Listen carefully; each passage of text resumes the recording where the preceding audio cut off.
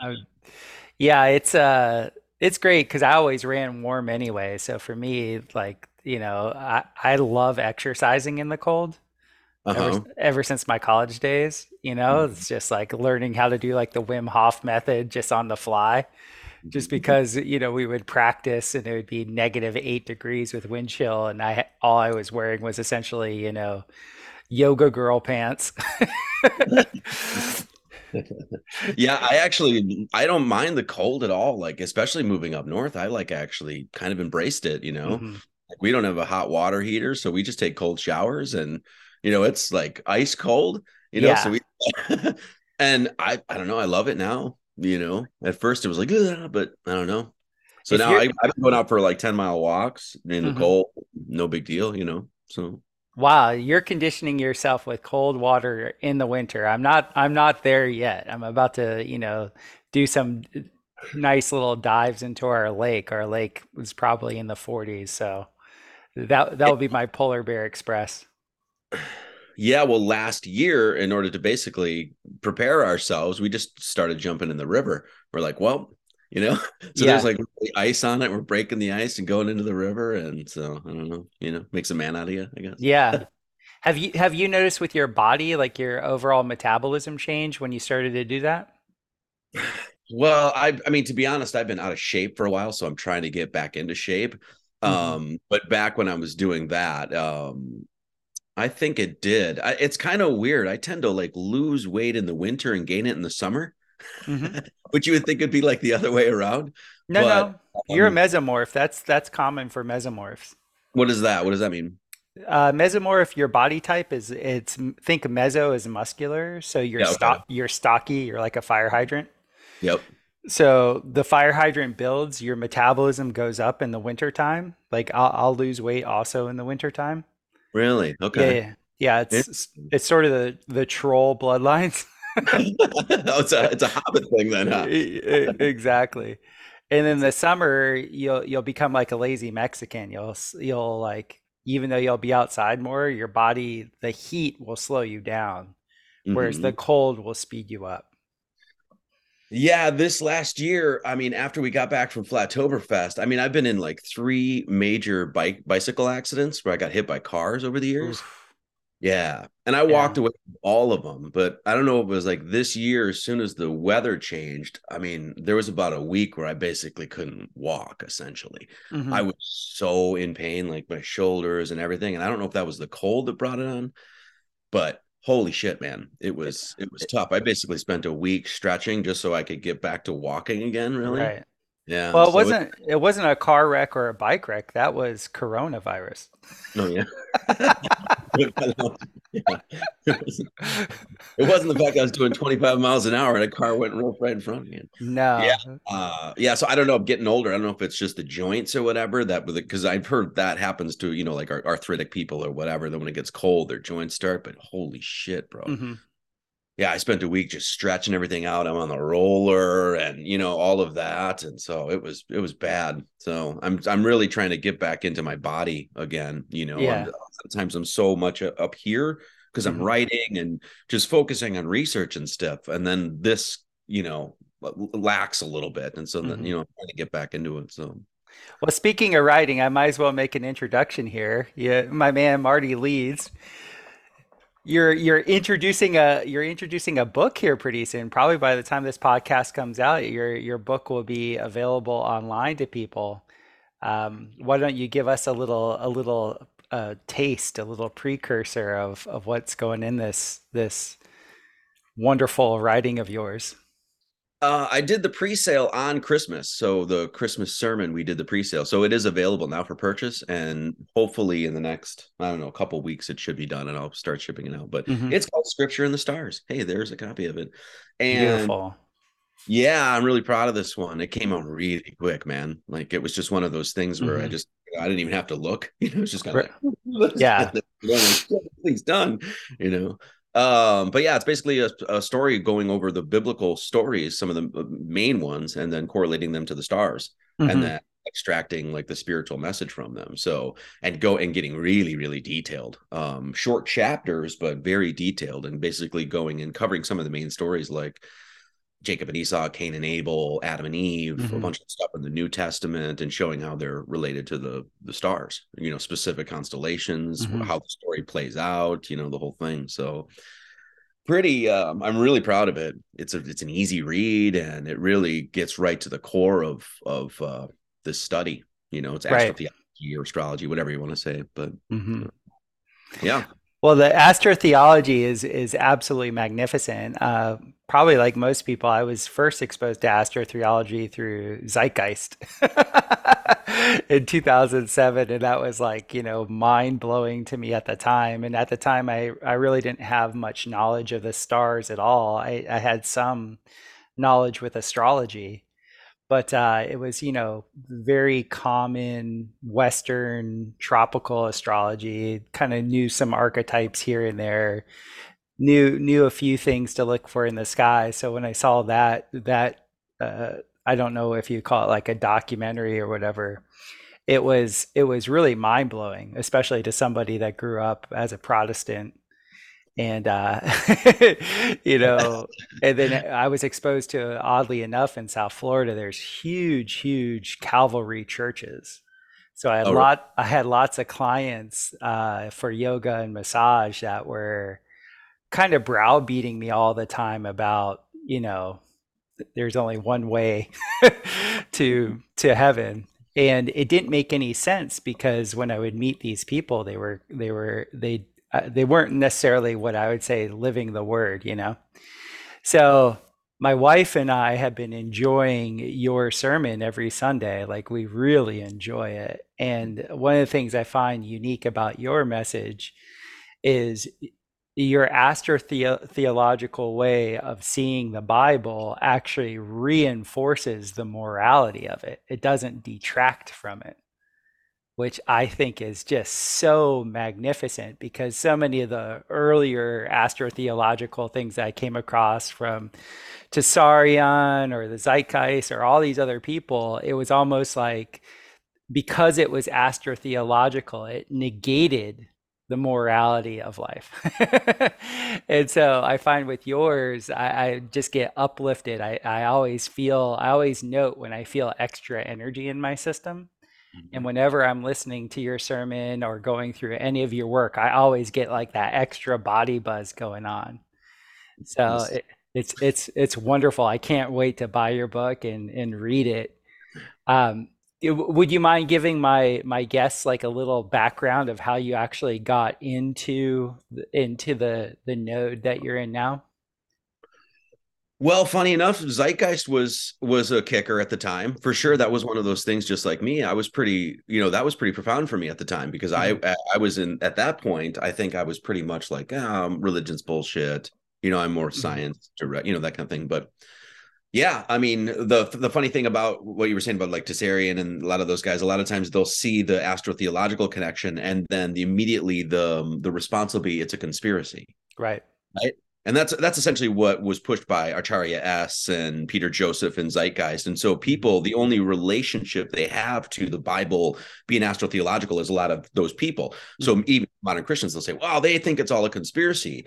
But then you realize that, Zeitgeist is actually just sort of leapfrogging off this entire tradition that actually talked about this, written volumes of literature about it, Hmm. and they didn't come to that conclusion that it was a conspiracy. They came to the conclusion, a lot of these esoteric mystical writers, that this was, oh no, that this was the actual meat and potatoes of this thing, and it actually brought you a greater understanding of the morals and lessons in the story. And Hmm. that's what that tradition. So while I was hearing in one ear, oh, it's all a conspiracy, in the other ear, I'm hearing like, well, no, they're actually making sense of this and bringing higher levels of wisdom from it. And Hmm. so to me, that was just so, it was like, whoa, there's a great mystery going on here. And it seems like so many people haven't really taken a bite of it, Hmm. honestly. So anyway, so that was a big thing. But I would say this, just like years of being hyper analytical and really I don't know, what's the word? oh, I don't know, rambunctious, fucking rebellious, right? Hmm. That just a little shit kicking kid, kind of a Hmm. dick sometimes. Never wanted to hear what anybody, it was like people would tell you how it is in the world. And I was always like, nah, it doesn't make any sense. I'm going to figure it out myself kind of thing. Hmm. And so years and years of like going into science, rejecting religion and going into science. And then you realized I was like, there's no answers here. None of this makes any Hmm. sense. It's not providing anything. They're just basically saying there's no creator. So eventually that led into really the mystical, well, I would call it the mystery Hmm. school tradition is really what it is. And that was probably when I was like 27, 28. I picked up my first book on Freemasonry. And then Hmm. from there, it was just, and I had been at that point, what people don't realize, sorry, I'm ranting a little bit. What people don't realize about is it's a huge tradition of scholars and seekers and philosophers that wrote volumes of literature on all of these mysteries. And most Hmm. people don't even know that. They just think it's a bunch of guys on the lodge and they're wearing silly gloves and stupid shit like that, right? Hmm. And I had been a voracious reader up to that point. Like, I mean, I ingested a lot of material. And then I got to the mysteries, right? Hmm. And I getting into some of these authors, and I'd never read anything like that before in my life. Nothing had ever even come close to what these guys were talking about, the connections they were making, some of the studies that I'd never even heard before, archaeoastronomy, astrotheology. Hmm. And then from there, it was just like, bam, bam, next, go, go, go, you Hmm. know? And so that's what's brought me today. So now it's, a lot of times I have to go directly against what even a lot of truth seekers believe and tout Freemasonry for one of those things. And I don't know, I just had the, fire in me to do it. So that's what's led me to, a little What dirt. what brought you to the septenarian cipher? Because the first time we talked, like 8 or 9 years ago, we were really, or you were really going into the gematria Mm-hmm. of the world, and like what was your in like how did you enter that world and look at things from the septenarian cipher perspective? Oh my Lord. Because you're a I, mathematician, right? Like you went to university for math. Is that true? no, No. no, no, I'm a failure. I dropped I got a C in college. I think I got a C in college algebra, dude. I'm not Oh, even joking. yeah, Yeah, yeah. it sounds like bad. I was like No. not good at it at all. So yeah, I Hmm. mean, I basically dropped out. I mean, this is a funny story. I dropped out of school because I wasn't learning enough Hmm. in college. I Yeah. was doing more reading on my own and studying on my own than I was Hmm. going. And then I would go to class, and then it would just be some professor that really didn't give a shit, and I wasn't learning anything, And then on the other side here, I'm reading like Paul Auster and freaking, Edward Abbey and like, Hmm. classic works of literature and stuff like this. And then I'm going to college and paying money, and they're not teaching me shit, Hmm. So I essentially dropped out of college because I wanted to learn. Right. So yeah, that's about it. So no, I wasn't, no, I'm terrible at math actually. Yeah. Well, how about because I would just like to go back because I this whole podcast is about cosmology. And the reason why is I think when people have a big picture view of things, then they can actually set a context for the little data points that's coming in. Because one Mhm. thing I think has occurred with the internet is that there's such this like barrage of information that people are taking in quantity and not quality. And Amen. Amen. Yeah. so my goal is to give people almost like a trivium or quadrivium like framework of mind. So when they are receiving data points, they have a way of pyralizing, of distilling and discerning what is actually relative for them in their own context of their life, and then Mhm. also the broader context for what's going on.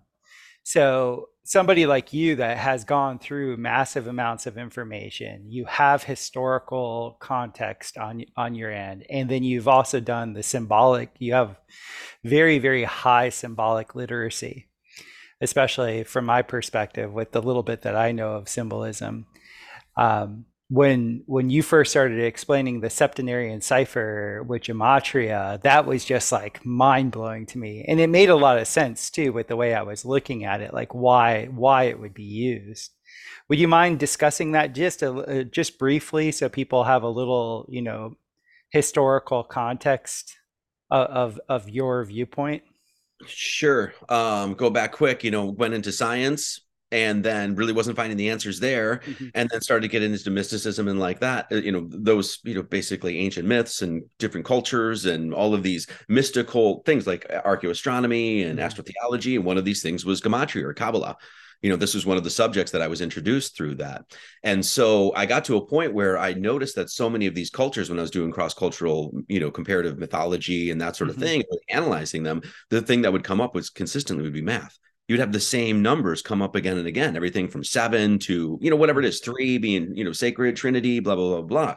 So eventually I was like, okay, it seems like everybody's full of shit and nobody has any answers. Well, I know that I can go to math, and math is not going to lie to me. 2 plus 2 is going to equal 4. A squared plus B squared equals C squared. End of Hmm. story. I don't care what anybody thinks, right? So I was really drawn to that because I was like, God, I'm going through all this stuff and I can't make sense of it. And people are full of shit and there's liars and you can't trust the religions and the science and blah, blah, blah. So then I went to math.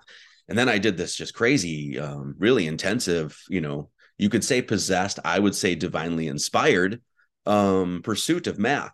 And then it got Hmm. to a point where I felt like I was pretty well versed in it, to the point where I was, a lot of this was just making sense and in my head and I Hmm. could explain it.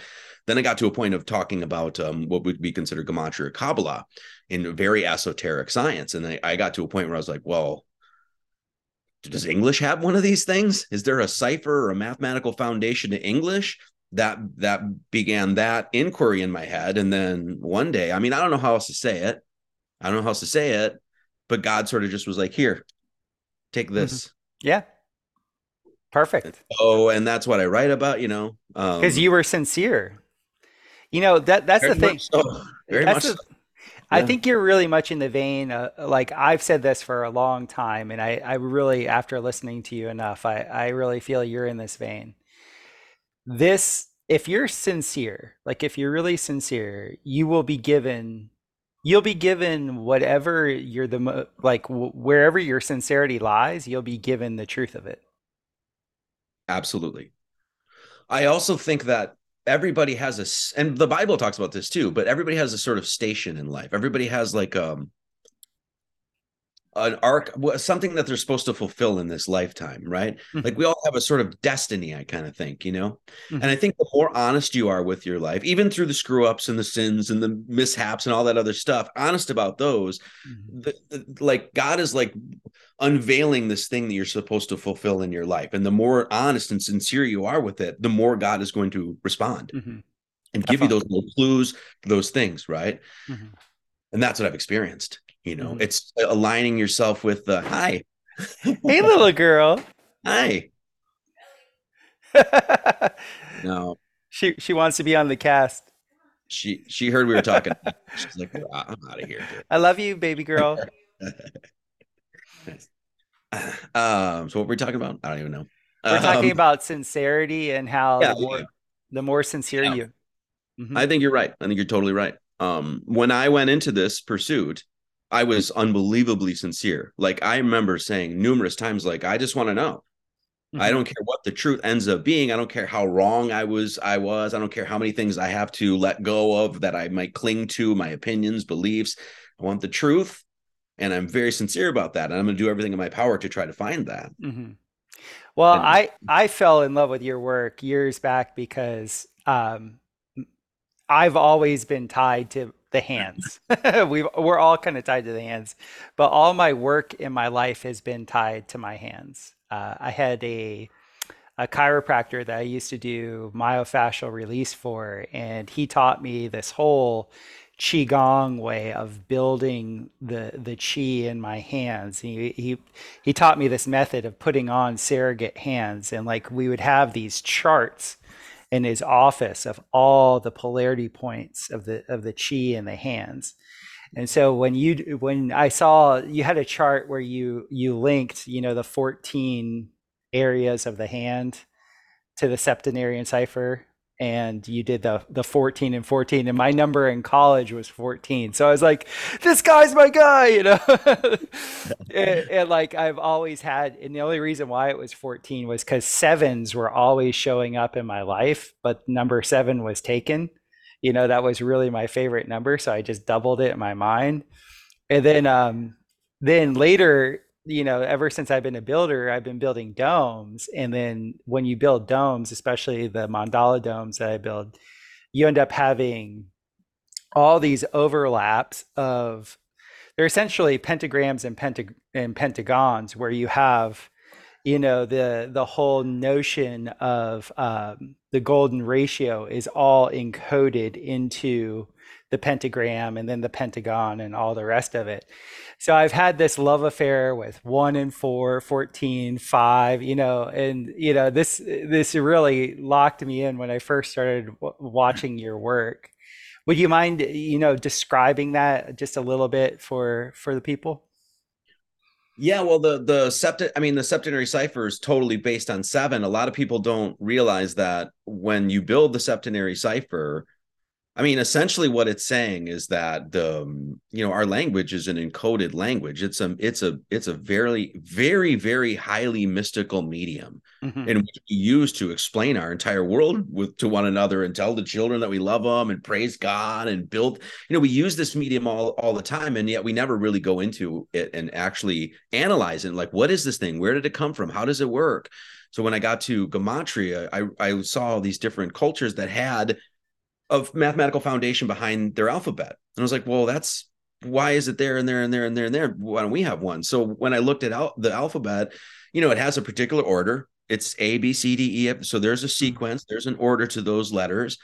So I saw that, hey, it's 26 letters. I just split it in 13 and 13 and Hmm. put seven on the center. And I remember the first time I did this, man. I mean, it came out in probably like a minute and a half, maybe 2 minutes. Just Hmm. like next thing I know, I'm like, what is this kind of thing? Hmm. But I remember because what you do is you A through M, N through Z, and then you walk up 1, 2, 3, 4, 5, 6, 7. And that's when I stopped. And I remember writing it out. And, I'd been studying Freemasonry and things like that for a long The time. G, the The G. and I mean, I remember I was with my ex, I was in her mom's basement at the time, and I was going through all this math and in my notebook. And next thing I know, A, B, C, D, E, F, G. And I stopped at the G. I'm like, fuck, Hmm. there it is. It Yeah. was a unbelievable. I mean, I'm like shaking right now just thinking about it because it was a very profound moment in my life where I was like, Jesus, what the hell? Where did that come from? It was Hmm. one of the moments like that. That's not. I didn't think of that shit. I'm Hmm. not that creative. You know what I mean? Like I'm not that smart. Like so, I went up to seven, then started walking back down because I was like, whoa, let's make. I'd been studying symmetry and Hmm. the beauty where actually that's where you get beauty is symmetry and Right. a lot of these proportions, things like that. So I mirrored that thing, and then I'm like, whoa, okay, let's just do symmetry again. So I took those one A B C D F G, 1 2 3 4 5 6 7 6 5 4 3 2 1, took that, put it on the other end of the alphabet. And next thing you know, I just stood back and I was like, what is this? It just made sense. It was beautiful. It was the Hmm. G. It stopped on the T on the Hmm. other side of the alphabet, which is tau, which once Hmm. what I was one, I was like, whoa, wait a second. The fuck's that? It was one of those moments. Then one of the first things I did was Lord and God, and those both equaled 13. Hmm. And so that was like 13 and 13 and Lord and God. Then I did heaven and earth was 24 and heaven was 23. And that led to 47, which was another number I had been, it was just one thing after another, after another, after another. And then I remember the first video I ever did on this was it was just, once again, it was just sort of like God leading me or whatever you want to say. But it's like, wow, you do a video on Christ, you know, Hmm. for some, and then, it wasn't years later when I actually said, well, Jesus, maybe I'm a Christian. Maybe I should Right. start a church. Maybe I should write a book about this shit or something, it was kind of that thing. So It's so good. It's so good. When you a lot of people denounce the English language like it's a devolution, and one of the things I really appreciate about your work was like, no, this is English. This is this is the language of the angels, and I'm so happy now. There's a bunch of people that are coming to that realization of just how advanced and how evolutionary the language actually is. Uh, think our language is genius. I yeah. really do. I also think, I think Hebrew's genius too. Hmm. When I actually just do a stand back and, just analyze it for the structure and the all just how it works. And I think it's genius. Hmm.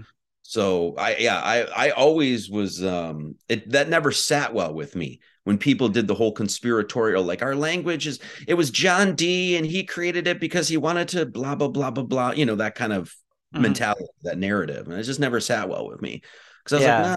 And then I got into Masons like Frank C. Higgins, and Hmm. that guy was straight up. He's like, no, this is an angelic thing, dude. This is highly mystical. We're just starting to get to understand this thing again. And that Hmm. went me, I read that and I'm like, oh, this guy's just making way more sense than the, pardon my language, but retards on YouTube. They're like, it's not, that kind of shit. Well, it's literally, I mean, the majority of the people that would denounce it, they had zero eloquence. And I was like, Yeah, yeah. you're kind of projecting your own crap onto this thing because I've listened to tons of like there's just so much beauty in it. I the only other language I semi know is Spanish. Mhm. I can understand a little bit of Portuguese from, singing it, but, overall, this obviously it being my home language, it feel I'm the most comfortable with it. But there is so much I noticed in other languages, they don't have as many ways to describe things that at least from the English language perspective going in their direction.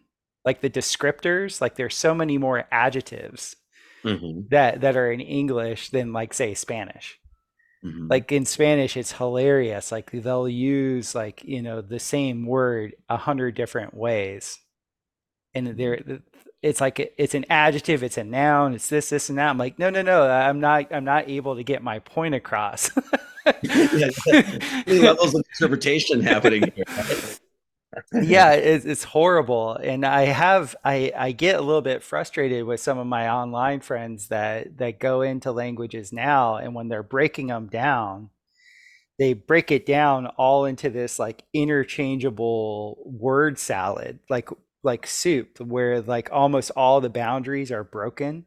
Mhm. Where I'm like, okay, so I see that there's this interrelatability throughout time, but what are you trying to say? Just because this is an evolution of this word or this is being used this way, this way, this way, what exactly are you pushing at? Like, what are you trying to say? Are you trying to say that the way the word is being used, it's being used sort of like in the shadow language world where, the person that knows and the person that doesn't know interprets it a different way?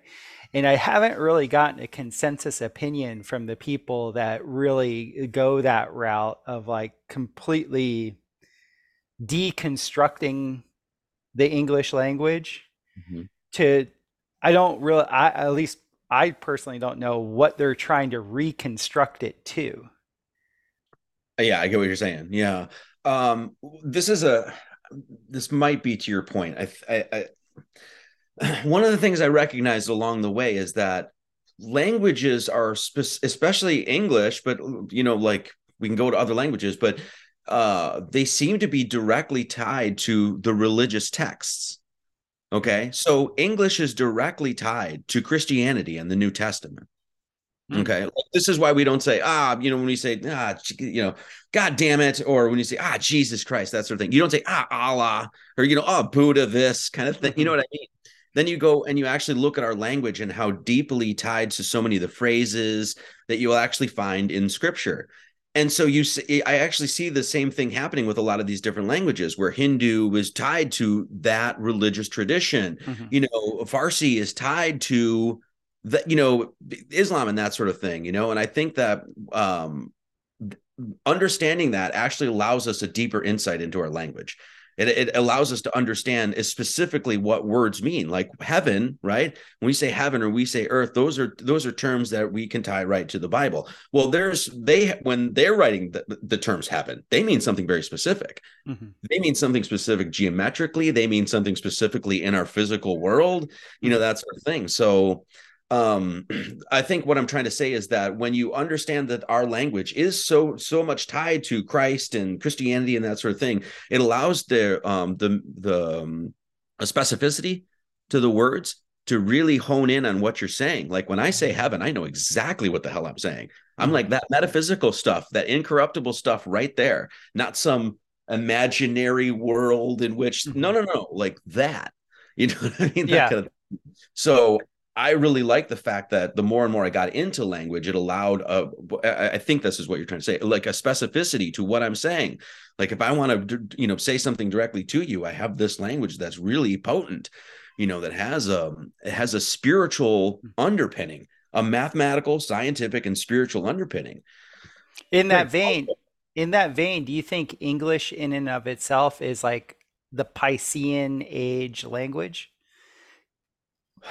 I mean, kind of, yeah. It seems to be going that way, right? Right. It really does. Because this is something, I have to get into cosmology. So what I've been experiencing in my own sphere of experience is that it does feel like we're in a transition phase. I feel like we're like, anybody that's looked into astrology long enough, when you get into the latter stages of anybody's sign, they start to show the attributes of the next sign. Mhm.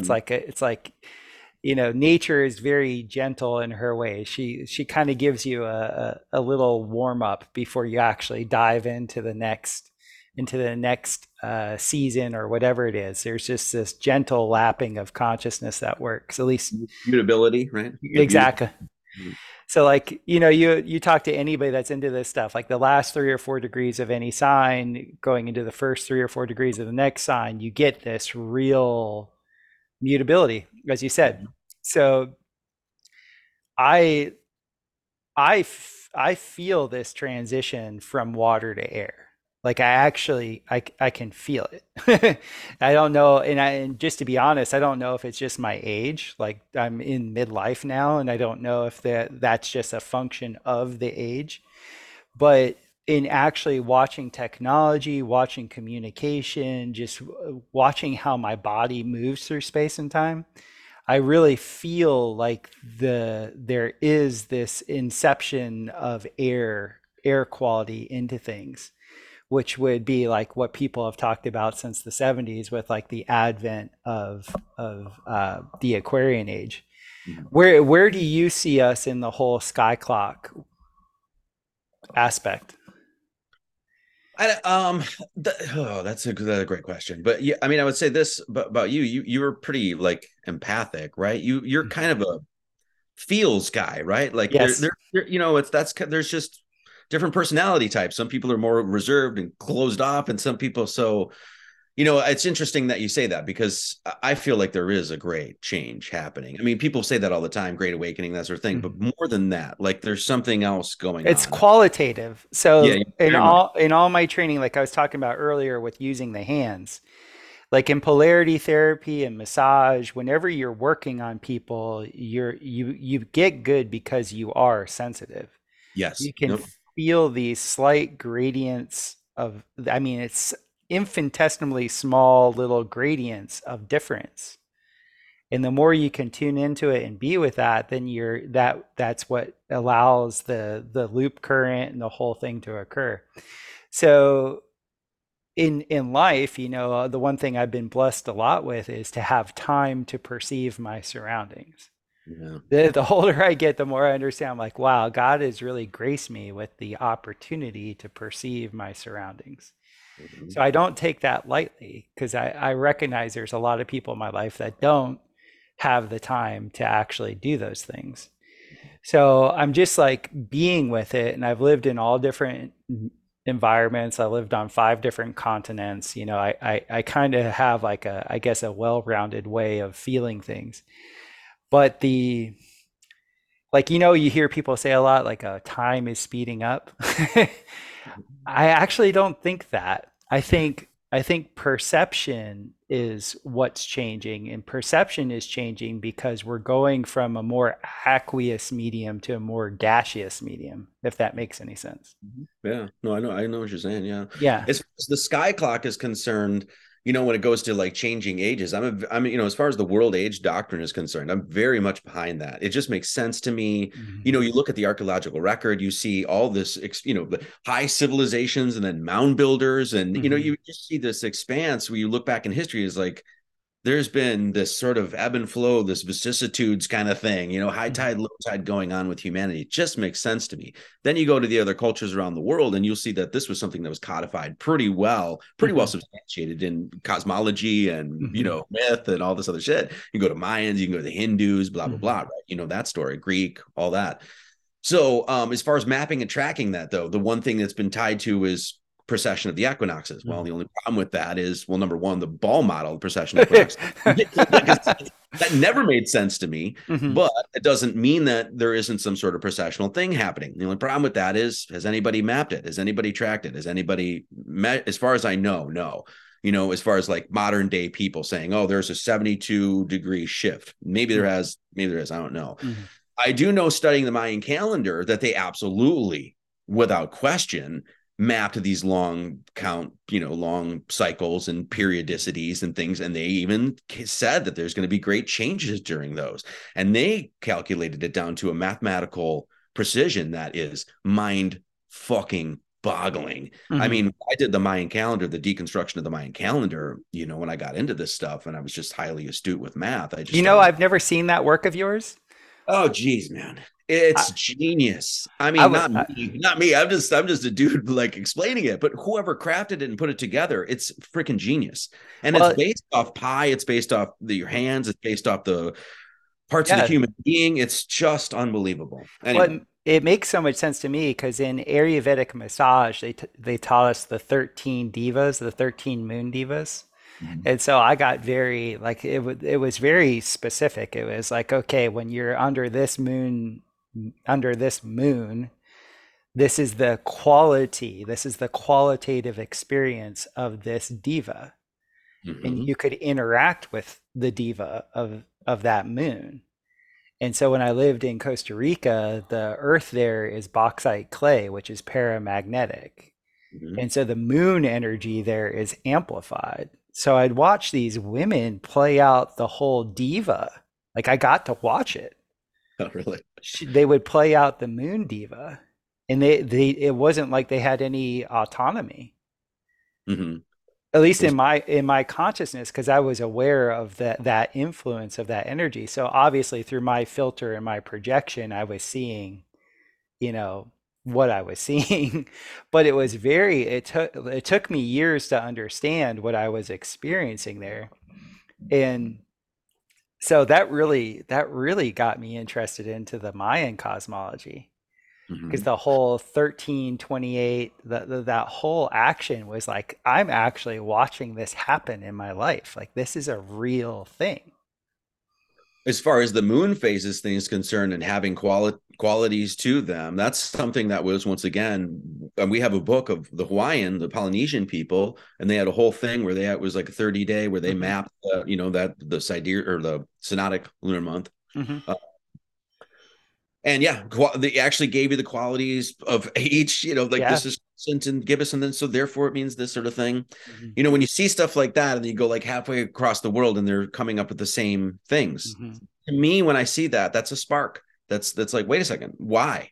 That Right. immediately I have to start asking questions, be like, there's got to be some connecting thread. Well, then when you realize what the actual connecting thread is God. Hmm. That's the actual connecting thread, Right. our cosmology. Then it's a whole new ball game. You're Hmm. not dealing with Mayan and Hindu and Polynesian and shit. You're dealing with people that are trying to understand God. Now we're getting somewhere. Right.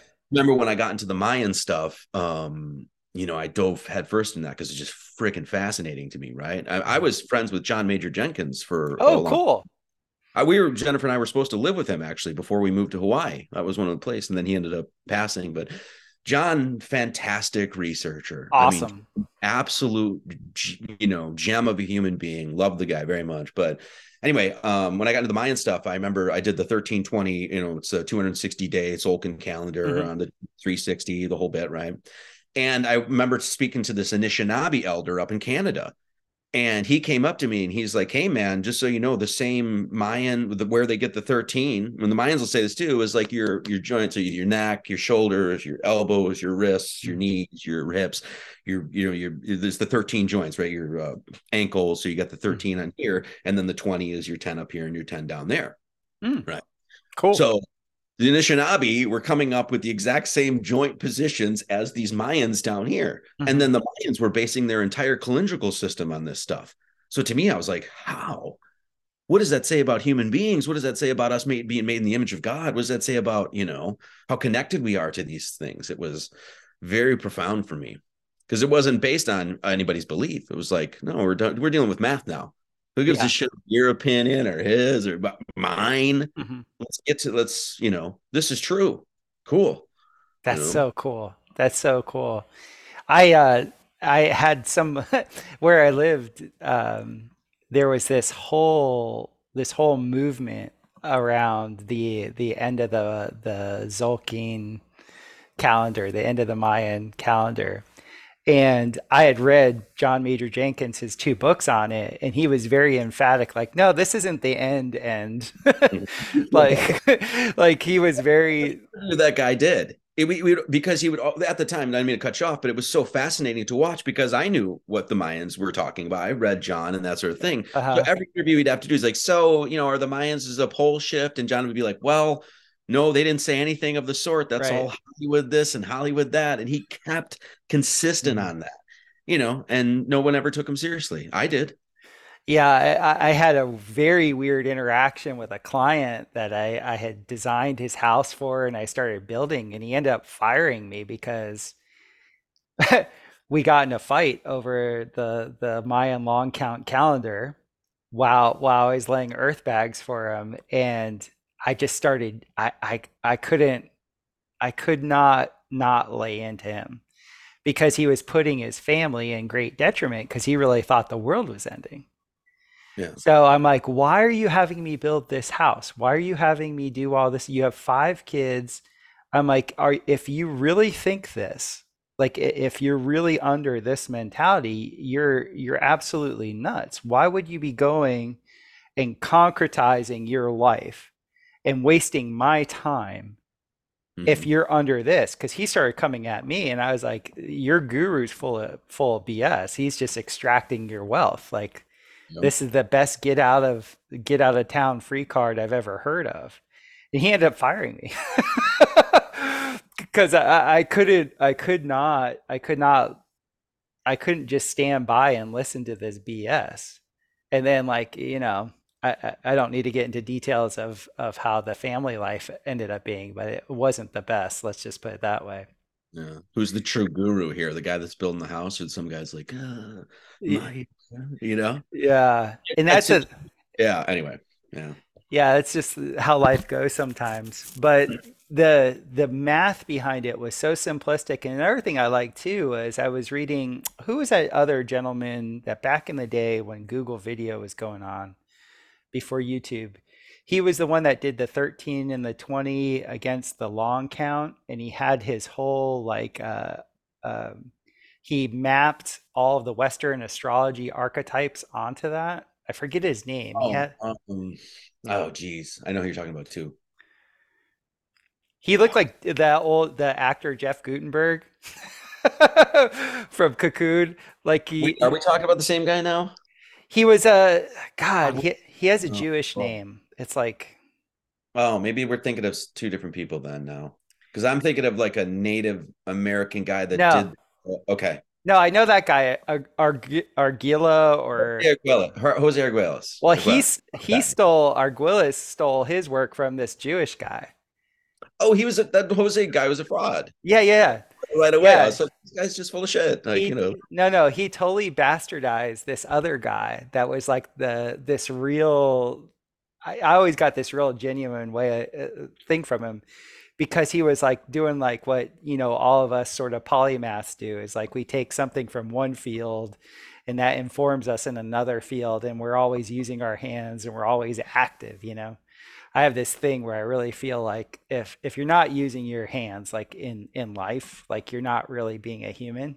So I kind of only trust people that are active with their hands, not Mhm. just up here. But he was like his insights, it was so beautiful breaking from the 12 model of things to the 13 model of things.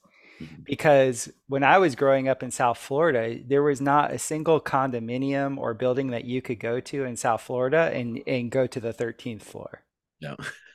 And I remember as a little kid being like, what? What do you mean?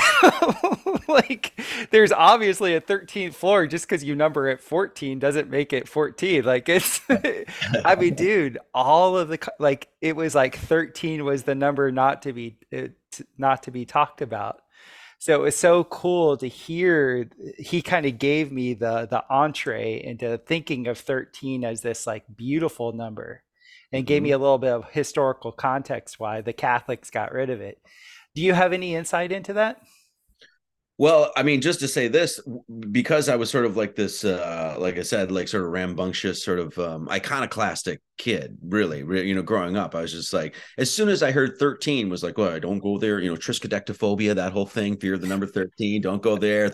That immediately I'm like, what's fucking up with that?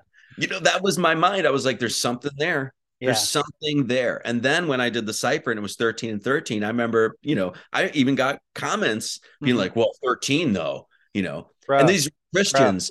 And then I immediately would just throw right back at him. I was like, Jesus had 12 disciples. That means he hung was with the 13th. 13 dudes. What are, Hmm. Da Vinci's Last Supper, just count, kind of Yeah. shit. It was that kind of situation. So to me, that was like insight. There was just like something's going on there. Hmm.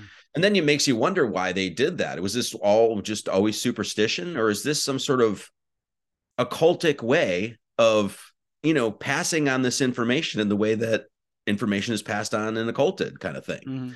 Hmm. Is this just something that was done once or twice or whatever it was to instill this idea that, hey, something special about 13, and then it just gets carried on and that sort of thing? Who knows? We don't have no idea, but Hmm. it definitely lit a fire in me because I was like, what's up with that? Hmm. Obviously you were asking the questions.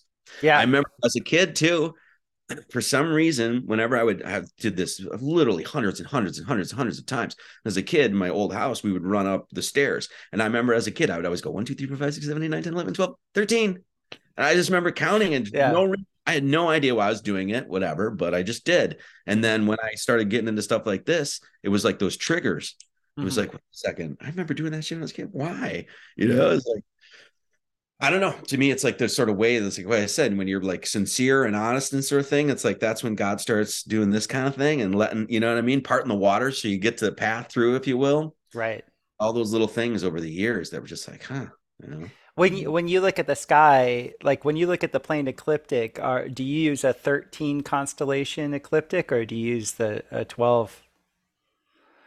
To me, it doesn't make any sense to use 13. And I'll tell you why. Because 13 is a prime and there's no divisors within 13.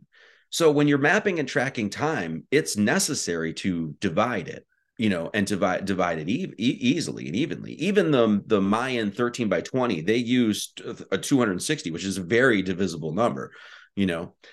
So that's been always my take. Like when you go to map, like just I always do this to explain this, right? And I think you'll understand this geometrically anyway. When you draw two circles and you want to say we're going to map time with this, first circle I want you to do divide it into 12. It's going to take you one, two, two, two, done. Hmm. Now divide in the next one to 13.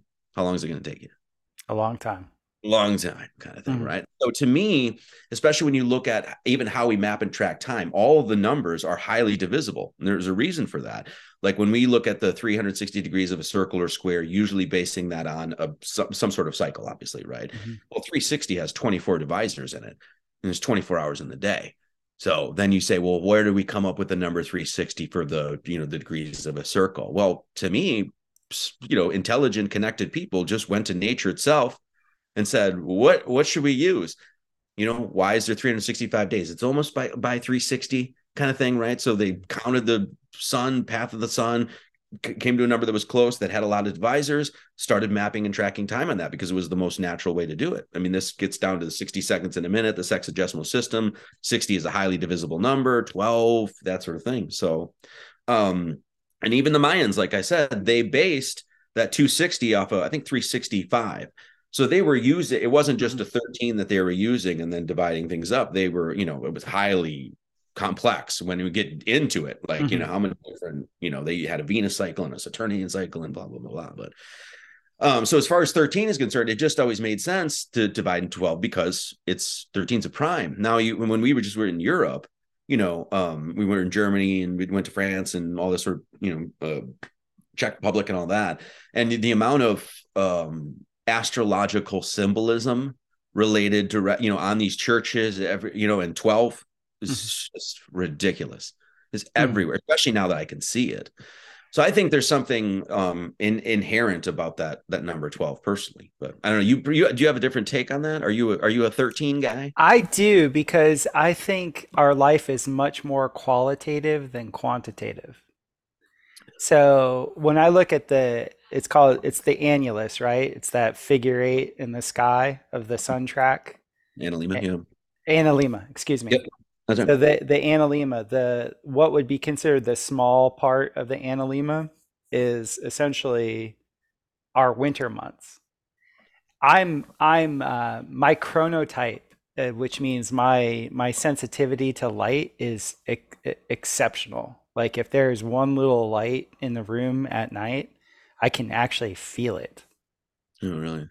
Yeah, yeah. So the quality of the light has a lot to do for me with how quickly a day is experienced.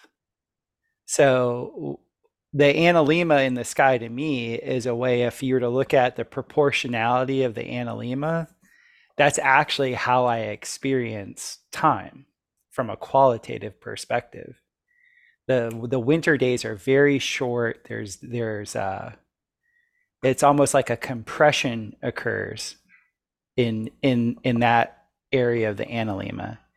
And then as you're starting to go through spring, like the one of the biggest constellations in the sky is Aquarius. I'm at the end of Aquarius, beginning of Pisces as a sun sign birth, but I'm coming out and I actually feel the qualitative expansiveness of like, oh, there's more to get done. There's more time. There's more. So from a qualitative perspective, the 13 rings truer to me. And also in looking at my own chart and looking at other people's charts, Ophiuchus is there. Ophiuchus is there. So like if I see the sun or whatever it is, like in casting, my daughter's chart, she was just born a couple years ago, seeing like, okay, these luminaries are actually in Ophiuchus. That makes a difference. I can't say Ophiuchus isn't there. It is there. So I can see the intelligence from a quantitative perspective of using 12, Mhm. but also from the lunar perspective.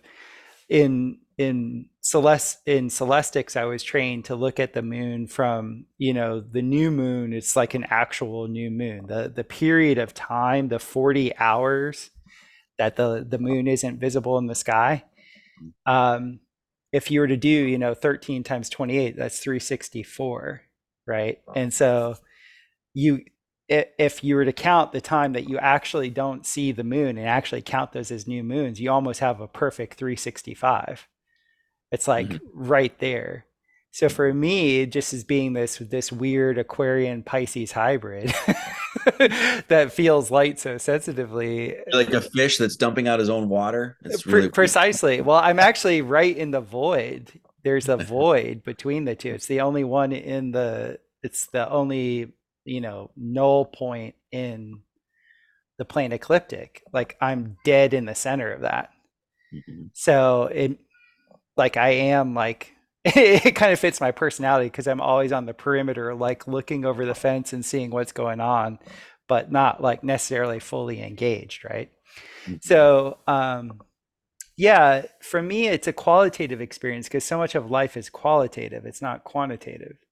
Mhm. Like I'm much more about the feeling of something other than like, let's just say the bare bones, material, like, statistics about it, if that makes any sense.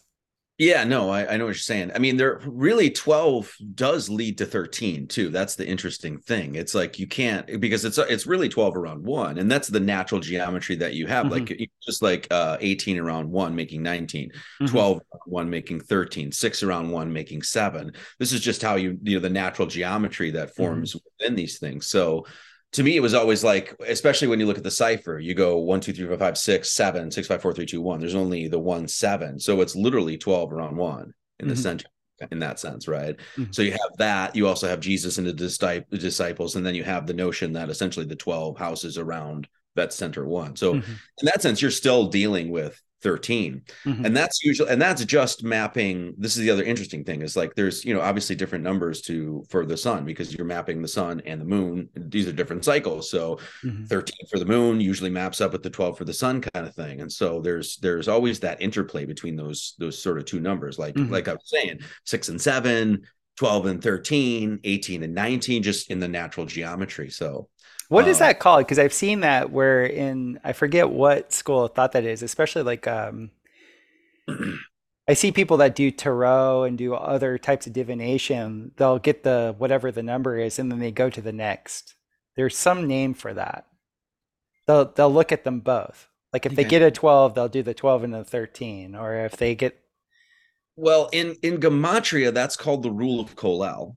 That's what that is. So, and there's a specific reason for that. Most people think it's a cheat, and it's this idea that you can add or subtract one to your total. Well, there's loads of reasons why you would do this, but one of the mystical reasons is that you always have to account for yourself and when you're doing math. Mhm. So it's like, oh, I've got 12 chickens here or whatever. I've got these 12. Well, you also have to count the person doing the math, Mhm. right? That's able to even count them. So there's that.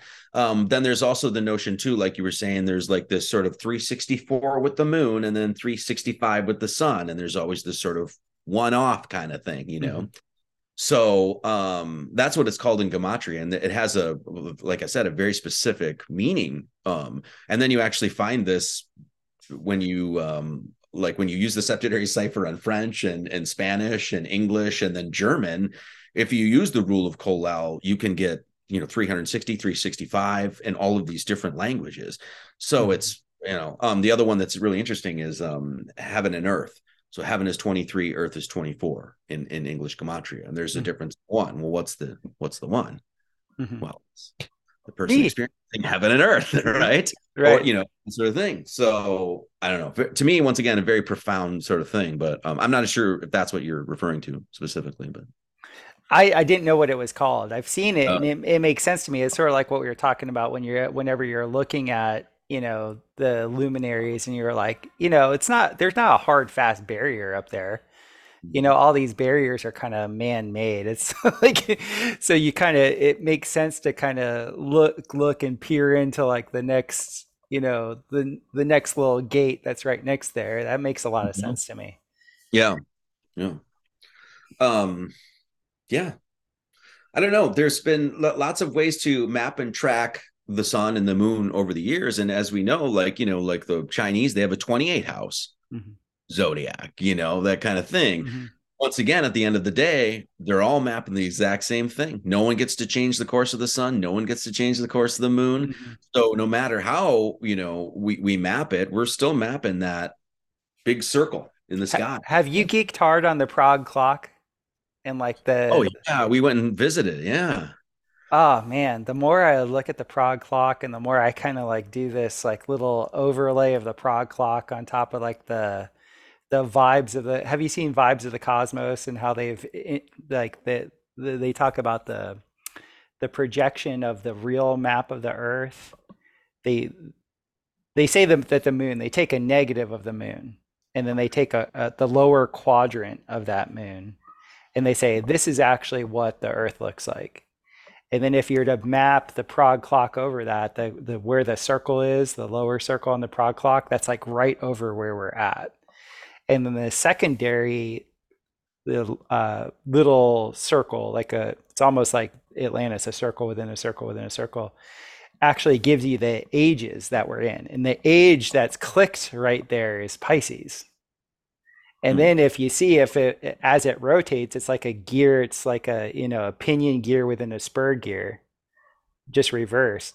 as it would move, like what we're told is a precession, the way I see it is like if you have everybody that's done high level magnetics, especially magnetics where you're dealing with circles, they call it the magnetic precession. And all that means is they're the poles in a magnet aren't they're not stationary. Hmm. That they have a flux that goes, and the flux is turbulent. So you get this like you'll have a dominant north and then a subsequent less powerful south, and then you'll get a dominant south, and then you'll have a little play with the north. So this creates this little micro wobble. Well, I think if you're to scale that up to the macro level in this little puddle that we're in, and you use like the Prague clock as that like nice little timepiece kind of showing us what age we're in, I think that's a really beautiful model of from a materialist perspective, what we could actually be in. Well, I've learned over the years, at least this is sort of how I think, is that I try not to even go into anything that I can't prove in that sense. Hmm. So I've seen that video and I wasn't a big fan of it, to be honest. Hmm. And the reason is that, well, can anyone go up and actually get a picture of what the earth looks like? In Well, the whole, meaning like, can we get one shot of exactly this big circle or square of the earth, whatever it is, where we can actually look and get a picture and see the landmass and things like that, and then that sort of thing. So to can me, I'm can can like, I can I give you a little insight into that? sure, yeah, of course. So I I was, don't have I don't have video evidence or anything like that, but I have a friend of mine who is in the Daime Church, and I can never pronounce the guy who started the Daime Church, but he was apparently pulled up. It's almost like a biblical story, and he could see the entire earth. Mhm. So in the 60s, when his kids came to him in Brazil and like were handing him the newspaper and stuff like that saying that man had landed on the moon, he kicked them out of his house. he's Really like he's like no man can land on the moon. interesting. It's not material. Mhm. And it is like he was very like he was like no, that I was pulled up and I've seen all of the earth. Mhm. And so his kids thought he was a little bit nuts because he was, hey, we're on a globe. But it was kind of cool to hear that because even to this day within that church, it's very specific of like, look, the guy who kind of founded this whole thing and tells us to do the medicine and live a moral life and all this stuff, like his direct experience was like, this isn't a spin and ball, folks. Yeah. And when I heard that story, I thought it was kind of fun for me because my friend that went to Brazil to learn how to make the medicine and all that type of stuff, he had kind of listened to me about that cosmology for a minute, and he kind of blew me off. And I was telling him, the whole dinosaur story is BS, like all of it, right? And so when he heard that his like the person that he's idolized in that lineage was like totally into more of like the biblical cosmology, he came back to me kind of with hat in hand, was like, you might be up to something.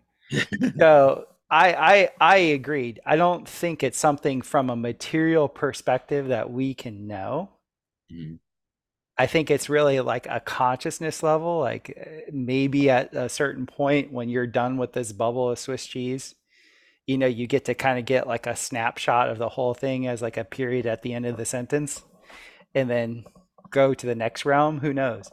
But it's kind of fun to talk about just because I find that uh, like when I was learning how to look at the sky, I used a planisphere. Mhm. You know, it was no batteries needed, right? And just like to see the Prague clock and see that, I was just like, whoa, that's kind of cool. That makes sense. That it kind of makes the whole ice age thing make sense to me too. like if the sun and the moon were to kind of veer into a different quadrant, and then the ice would come. It just kind of it brought a few things to mind from a material perspective, like, hey, that actually sounds like that could work. Hmm. Yeah, I just don't go into that too much unless I like once again unless I can sort of like prove it. And then not that I have to prove all things. That's everything that I talk about. That's not what I mean because we do have to speculate. There are things that we can't know. There are epistemological limits and things that we want to sort of try to transcend and theorize about. There's nothing wrong with that. I think it's actually Mhm. healthy. I just don't put my stock in any of that sort of stuff. You know what I mean? Mhm. Unless I can actually, if it makes sense and, provability, that sort of thing. Having that sort of mindset has been extremely helpful over the years Mhm. because it allows me to be like, it's like I can take something in and just leave it or whatever. But it's also allowed me to say, it's like, okay, well, if I can never prove that, how much time and it's not going to give me any Right. sort of thing in this world, insights, that thing like how much time am I going to invest in that kind of thing? You know Mhm. what I mean? It's just my sort of take on it, because I've actually had several people send me that, and I was kind of like, and I was like, this goes to interesting and things like that. But I was just at the end of the day, I was just kind of like, huh, well, maybe, but maybe not. And Yeah. I don't know if, um, I don't know if God even cares if you know that or not, kind of thing. You know what I'm saying? I don't think so. I'm not saying it isn't fun too, and it isn't. Once again, it's incredibly interesting to think about this stuff and theorize. And we do want answers. So you have to push your mind out a lot of Mhm. times and then when you push it far and far back, then you bring it in, and you're like, oh, doing that has allowed me to actually understand a lot of things. That's what I've been Yeah. doing my whole life is just pushing my mind out as far as I can and then bringing, taking that net and bringing back what I can. And it's like, oh, okay, here, this makes Mhm. sense. Mhm. Yeah. To me, it's kind of cool to contemplate. I was Mhm. um I was exposed to a bunch of ether physicists from Central Europe, and their whole notion was that frequency is location. And I had read a bunch of books where they were actually mapping in ether physics, like they're essentially giving their cosmology for what this realm is. And this was um, pre flat Earth times. This was like 2007, 2008. Okay. And it was mind blowing. I actually threw the book out because I thought it was such heresy because it was going against the globe model. But the book was actually saying that in 1930s Germany, in Austria, it'd been pretty much figured out that the way you got from one place to another place the most efficiently was through change of frequency. It wasn't by Saturn V rockets, and their whole thing was is like you have to have a baseline frequency change, like the overall, because you have all these, you're an amalgamation of frequencies, matter vibrating at different rates, and they figured the way you bilocate or translocate is that the consciousness, that the animating energy would actually tune in to the frequency of where it wants to go, and then it becomes sympathetic to it. And so that was like the some people now call it sympathetic vibratory physics, but it's where once you get into sympathy, you actually tune and you go there. And I had done a few Like, year. What's that? like, like in a physical, like Star Trek sort of warp speed like thing, or They made it sound so much simpler than all that because that's all still a materialist paradigm. So I don't know if any of this stuff actually happened. This was just, I was just reading these books that were from that era. But it made sense to me because in Raja Yoga, one of the siddhis is bilocation, and I had a Raja Yoga teacher that was like my primary yoga teacher for 8 years, and I had seen him do supernatural things. Mhm. And so he talked about bilocation as being like, that's just a siddhi. And so in talking to him about bilocation, it was actually very easy for me to do from the perspective of it's just like how people do remote viewing. Somebody gives you a coordinate, and then you just kind of you just make yourself subtle. Like you don't identify with the material aspect of your being. Mhm. The I guess you would call it the body is very much like an adjutant in consciousness, in my consciousness. Like the body, when you feel the body, it's like, dense, and it has its own vibratory rate. But your consciousness, the fourth wall of you, is so much more subtle than that. So what you do is you don't identify with the material aspect of yourself. You actually allow that subtle aspect of yourself to identify with the coordinate. And the less you know about the coordinate, the better it is, because there's no projection. Gotcha. Yeah. Yeah.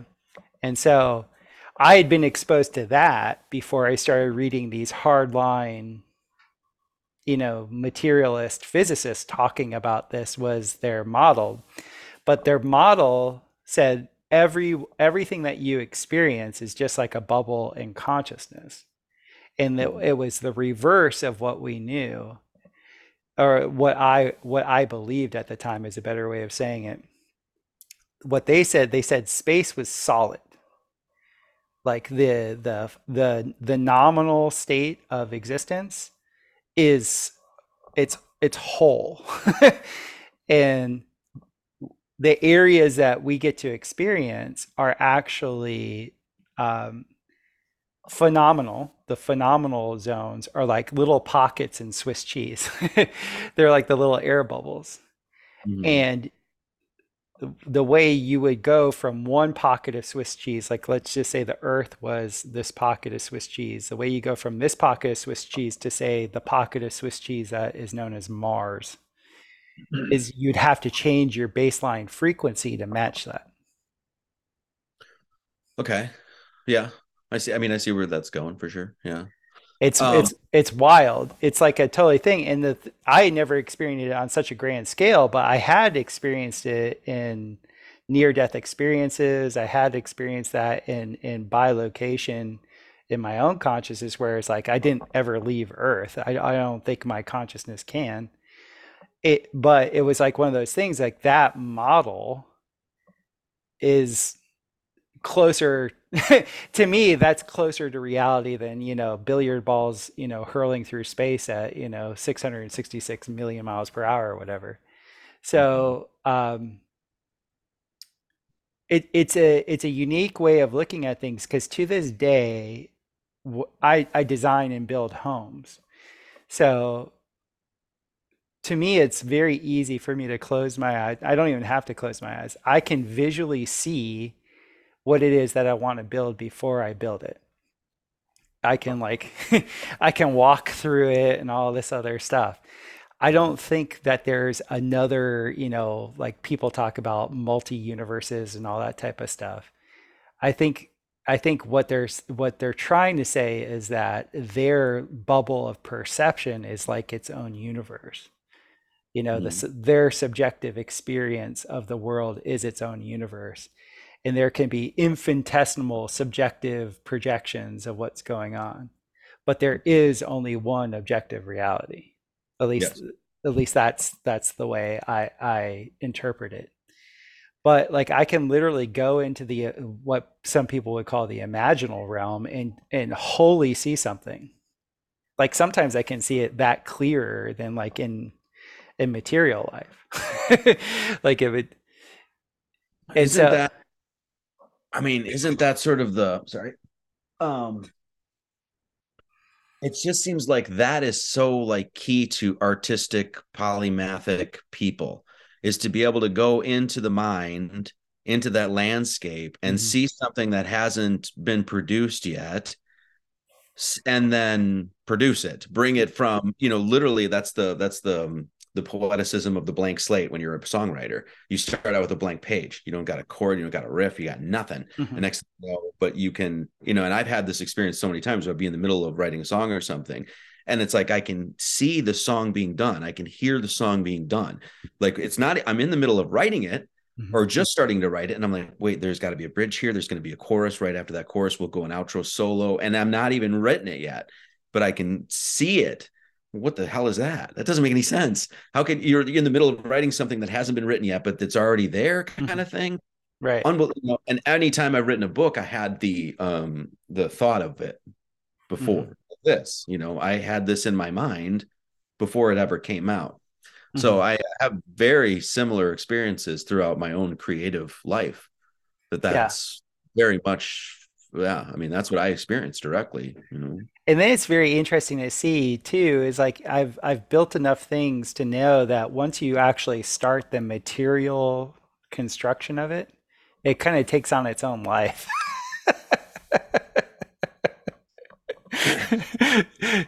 The creative process is so unbelievably fascinating to me because it's true. You get into something, and next thing you know, it morphs into something that you might not have expected or whatever. Like I said, you can see it, but you don't really know what it's going to come out at the end, kind of thing, until it's done. And then when it's done, it just seems like it's sort of like, oh, that's what it was meant to be, kind of thing. That's Yeah. been my experience. Um, I don't know. I think there's something about developing, to me, spirituality is directly connected to people's creativity. Yeah. I think there's a strong connection there. I know in my own life, there's no way I would have came to God I don't think if I had the backing of music that I did. Right. This Well, constant being like, I want to write a new song, or I have this an idea, or I'm inspired, that sort of thing. Because the creator's creative with creation, right? So in order to align with that, you have to develop those creative skills yourself, which means you have to develop a pretty badass imagination, you mhm, know. But not only that, like you said, okay, great, you can think a bunch of stuff up here. Who gives a shit? Can you bring it out though with your mhm, hands? Can you bring that to materiality? That to me is, I don't know. I've always been fascinated by it, and it's my work, which is mhm. amazing. So. Yeah, it's wonderful. Well, in the whole yoga system, you come up through the third chakra. The third chakra is this whole solar plexus. It's the creation. And then my teachers were very, very big about saying, like, you actually won't actually really feel love until the energy comes up through your third chakra, until you do create you become that portal for God to, take the unmanifested and make it manifest. Then the heart opens. Can I say something to that, man?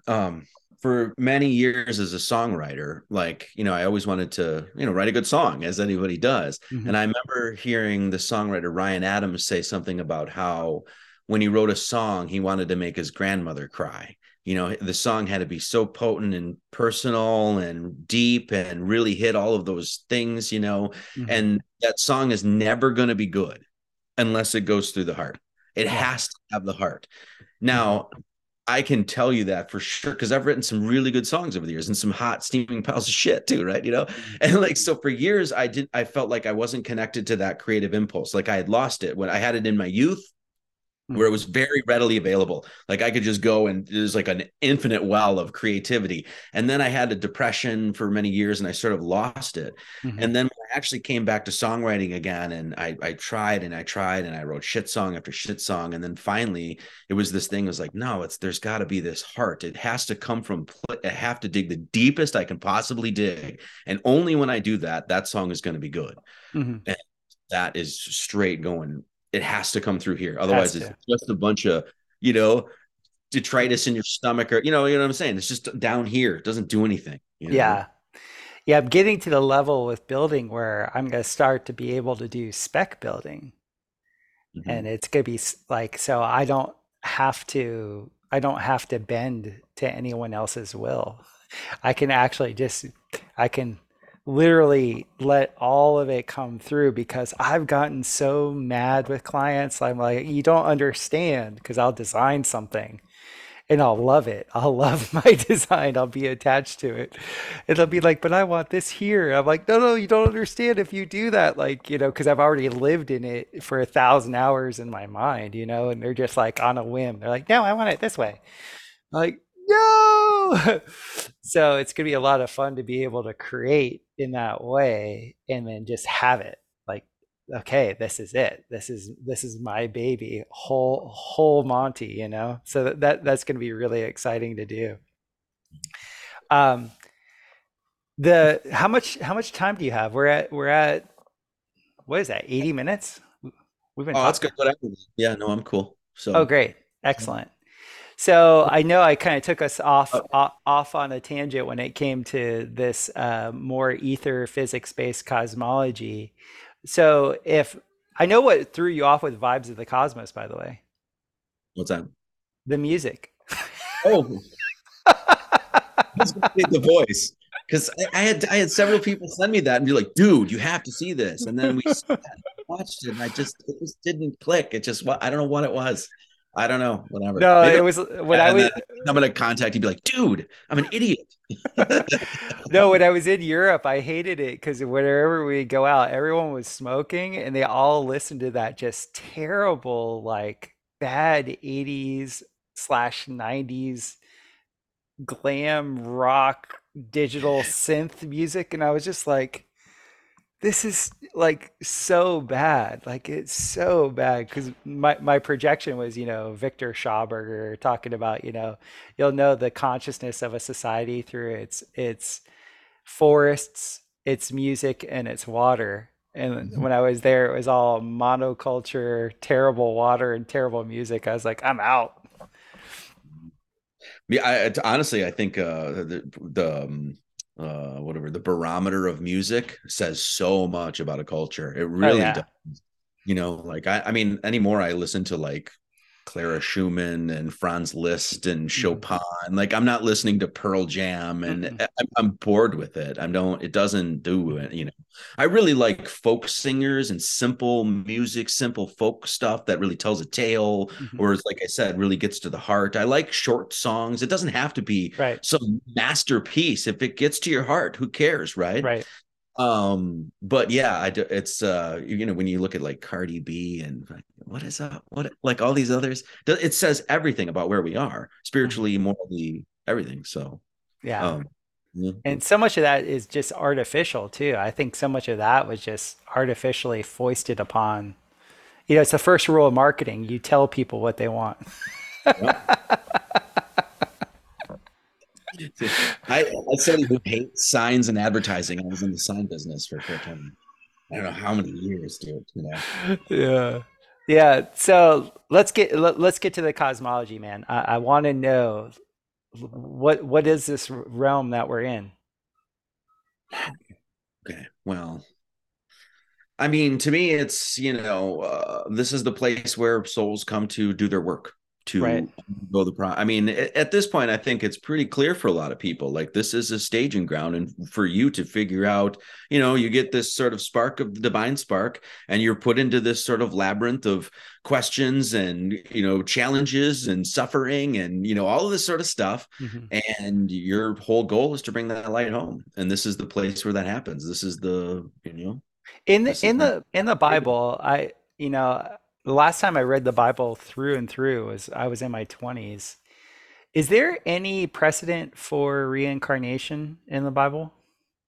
I teach it directly in the Bible. Oh, Um, do and, tell. so I got to a position once again reading esotericists. They talked about this shit, Uh-huh. right? And I have I think a couple maybe on the site. Hopefully it's still on there, but one there was like this whole thing basically talking about all the places in the Bible where you can't even understand the story unless you bring in reincarnation. Mm-hmm. One of them is Saint frickin' John. Saint Mm-hmm. John in the Old Testament is known as Elijah, right? Oh, Elijah, Elijah, blah blah blah blah blah, Elias, right? And then his name isn't Elias, it's John. And there's no question that this is the guy, because there's the Old Testament where there's the prophecy and there's Elijah and he's going to announce the Savior, the Mm-hmm. Messiah is going to come. And who's in the New Testament? Who is this? Well, it's St. John. And no one questions that the prophecy is being fulfilled, but his name is John. It's not Elijah. Mm-hmm. That doesn't make any sense. It doesn't Right. make any sense, right? So then you say, okay, well, then who is that soul? Well, Elijah is John because John is reincarnated as Elijah. What I'm saying. Elijah is Mm-hmm. reincarnated as Saint John. Excuse me. Mm-hmm. There's How are you even going to make sense of that? It doesn't make any sense. Whatever. It's like we're attaching this character to this guy in the Old Testament, and they have completely different names. but the prophecy is fulfilled. So the Mhm. only way to even make sense of that is if you bring reincarnation in. Now try to tell that to some Christians. Good Right. luck, but it doesn't even make any sense. So there's, situations like that. The other thing I always bring up too was, they talk about a creation story, right? In the Genesis. And then it says, go forth and replenish the earth. Re Replenish the earth. replenish. That doesn't make any sense. Right. Oh, you just had a creation story. That means the earth was plentiful at one point, and now there was a destruction, and now you're replenifying it. And that's Plenish the earth. yeah, to do again, plenish coming from plentiful. Mhm. So now, it's like, oh, there's a creation story, and now replenish the earth. What? So therefore, once again, something that people are reading that they think it's like this is the first time, this is the only thing it means. One word will tell you that interpretation is bullshit. That Right. interpretation is completely wrong. Mhm. Now, the problem is in order to say that, like I have to say all the time, you have to go against essentially the entirety of Christendom. Right. And then a lot of times you'll get this, oh, he's the king of Christianity, special boy Marty Leeds. Fuck you. I come from a tradition, and Mhm. that tradition has been calling this shit out for years. You just weren't listening. Mhm. Well, I'm here to make you listen. I've got a loud Irish shit kicking, personality. I'll just come out and be like, no, we're going to talk about this. We are Great. going to talk about this Mhm. because I've had to listen. Pardon me, I'm getting a little hot here, but I've had to listen to your bullshit my entire life. Mhm. All of your interpretations and what this is supposed to mean, and you have to believe this, and it never made any sense. Mhm. And now it does. Now it does to a point where I'm like, let's get into it, kind of thing. Ah, I So can't wait to read this. yeah, I it's can't. once again, it's like just like sincerity and honesty, Mhm. right? I just went in with sincerity and honesty into the Bible. I'm like, what do you got? What do you got to show me? Let's Mhm. go into this thing and really get into it, and not take this interpretation over here, somebody yelling in your ear. No, whatever, Mhm. dude. I'll take care of my salvation. Whatever, that kind of Mhm. thing. So, yeah, reincarnation doesn't absolutely in the Bible. And in fact, well, I don't want to get into that. That's too long. But anyway. I was really happy in this regard with my family. When I was growing up, we were Protestant, so we only went to church like, twice a year. It wasn't, but I do give my dad credit. My dad used to say, God helps those who help themselves. And I like that was like this thing that no matter what interpretation I was getting from whatever religion, I always had that kind of anchored in my being. Like if I didn't do the work, you know, and I had played enough team sports to know I always hated the loafers. You always have those guys that are just skating and you're just like, I hated them because I was never the most talented, but I had very, very strong willpower. So I worked really, really hard. And so I could sniff out, a loafer like that. So I'd come across all what I would call hypocritical spiritual people that weren't doing any work, but they were making a massive claim. Mm-hmm. And their claim would be like they were the special boy, they're the special person.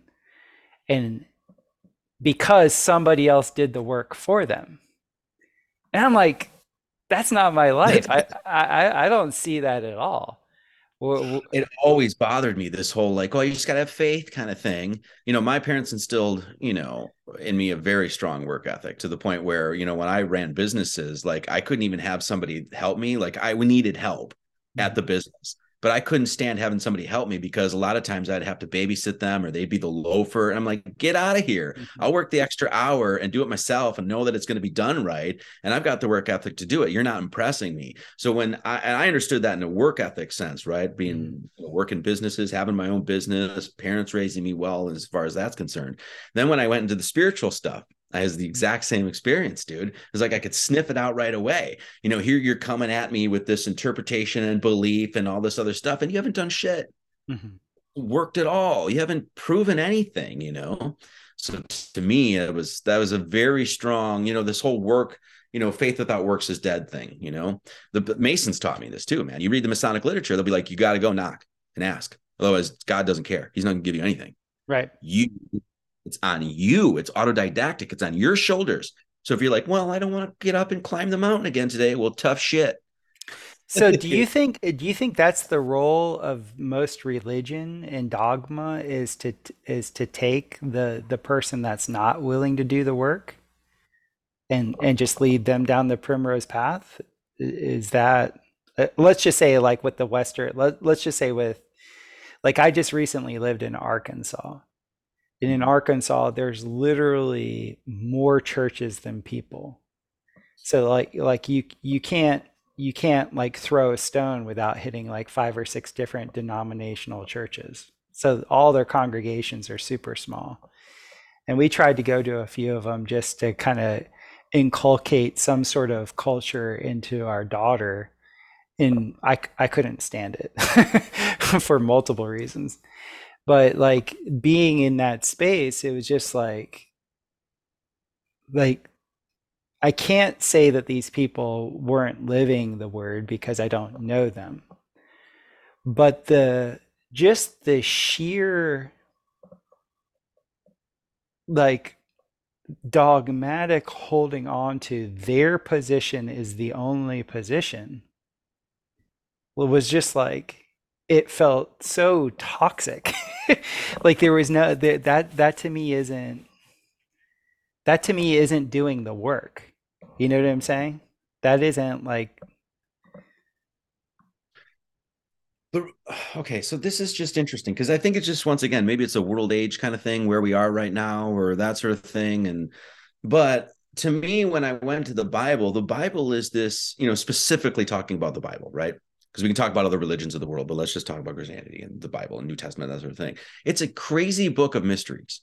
When you read, just looking at it on its face and just reading it, there's endless things where it's like, what the hell does this mean? I have no idea what they're talking about here. You'll go in and they'll just have a regular story. It's like Jesus walked over here and then he healed this person. Next thing you know, you've got some woman that's throwing bread under the table for some dogs. And you're like, what is this? That kind of thing. mm, Constantly, whenever I went to the Bible, it was mystery after mystery after mystery. No mhm, one actually providing answers to any of those things.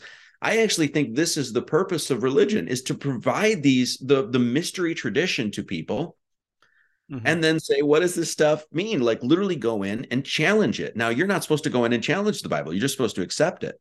Well, I don't think it's always been that way. I think it's like, I think that it was very well understood in ages past that all of the religions it was the mystery tradition, which mhm. means that it required of you to go in and do the work. It Right. required you to go and knock.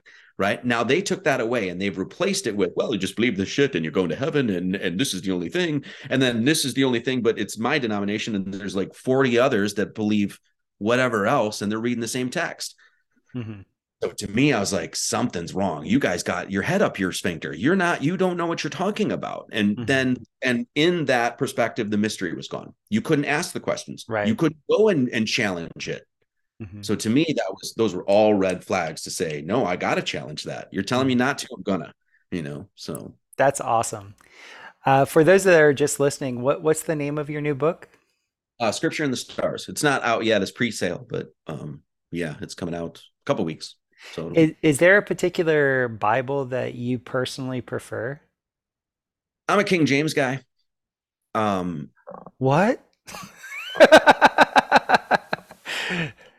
that brings up a whole other conversation because then people are like, James, he was this and that, and all these other things. But I didn't even look at it from any sort of like alleged historical perspective or anything like that. I was a literary hound for years.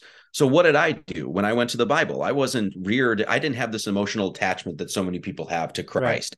I didn't have any of that. So I could just go in freelance, be like, let's take a look at what we got. So I did cross Bible analysis Mhm, as a literary scholar, as somebody that could read James Joyce's Finnegan's Wake and tell you what some of that stuff means because I dedicated my life to it. mhm, So when I went in and looked at all the different Bibles, it was clear as day that nearly all of them, the like newer translations and interpretations are shit. They're mhm, just awful. And you don't even, I don't even need to say anything other than that. Just read it. You'll take in the beginning, God created the heaven and the earth, and you read in like the New International Version or the American whatever version. It's like God created the universe. It's like whoa, whoa, whoa. you know, right. You can't do that. That's like taking the works of Shakespeare and be like, oh, let's make this easier to read. What? What are you doing? So the King James was clear. It held on to the old language. It held on to Hmm. the terms. You know, all the mystery was still there. All of that. So before I even opened a church or any of that sort of stuff, I was just like, look, this is clearly a better text. Has your personal Bible been mandala affected?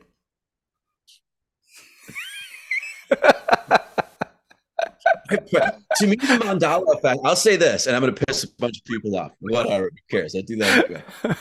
To me, the mandala effect is a litmus test for your intelligence. Hmm. Meaning, like, if you've fallen for that, you're not a critical thinker. You're not. Hmm. Because I isn't to say that there aren't mandala effects that are interesting, or there isn't to say that there's some things that might not have answers to, but most of them are, if you go through, one by one, you can easily make sense of what's going on. The other thing that you find in the Mandela effect is no one does the explanation of how the brain memory works, how you actually Hmm. take in information. They completely miss that conversation. Well, that's pretty important if you're going to talk about memory and all that sort of stuff. And that's a basic study of Psych 101 kind of shit, really. Hmm. So to me, I don't know, the Mandela effect is such a joke. The one like I can't say one way or the another because I don't trust my biblical knowledge, but the one that would get me was where two or more are gathered in my name. I Hmm. always remember it. I never remember it where two or three are gathered in my name. Well, what you actually find, and you say forget about the Bible, you'll just have this all the time where people will something will be said and it'll just be repeated. Right. And then that's just how you remember it, sort of thing. So True. the funny thing is like when you go and people like pick out, and this is the one I do all the time because it makes them completely stop. Hmm. Like it makes them basically look stupid, right? So it's like say, okay, well, you got this thing in Isaiah here, or Matthew here, and blah blah blah. Okay, and you're saying it said this, and I know it said this. Okay, can you recite any other line from that chapter? Can Nope. you tell me what that chapter's about? The Matthew context. 23. Yeah, can you tell me the context? Can you tell me what the verse is before that? Can you tell me who's even speaking here, Hmm. right? That kind of thing. They can't do it. And that Right. just says it's like, okay, well, maybe you should think about that before, Hmm. Uh, so yeah. I did a whole like 3 hour one where I went through like one after another after these claims that were Hmm. Mandela effects. It's like these are very easily debunkable. But the people that believe in the Mandela effect, it's like the Globers. It's like they're never going to get off their ball. Yeah. You know? Yeah. Because So the emotion, they're emotional with it. Yeah. mhm. That's got them locked in. Well, Marty, it's been a blast having you. Hopefully, you and your wifey will come and hang with us in Missouri when you come down. And I appreciate that, man, by the way. Yeah. Yeah, Good yeah, to come down to you guys. So yeah. I'll get busting on your bedroom right quick. But yeah, man, enjoy your New Year's. Get a little crazy. Hopefully, you'll sing a little song and drink a little drink.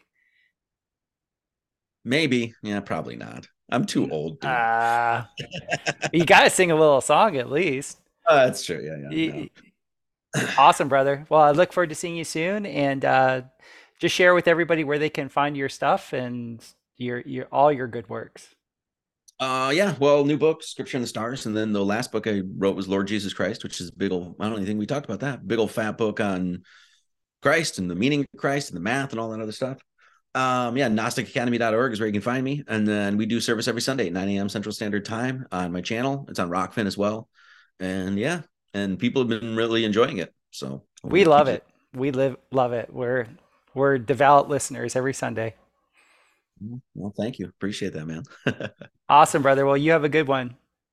All right, blessings, man. All right.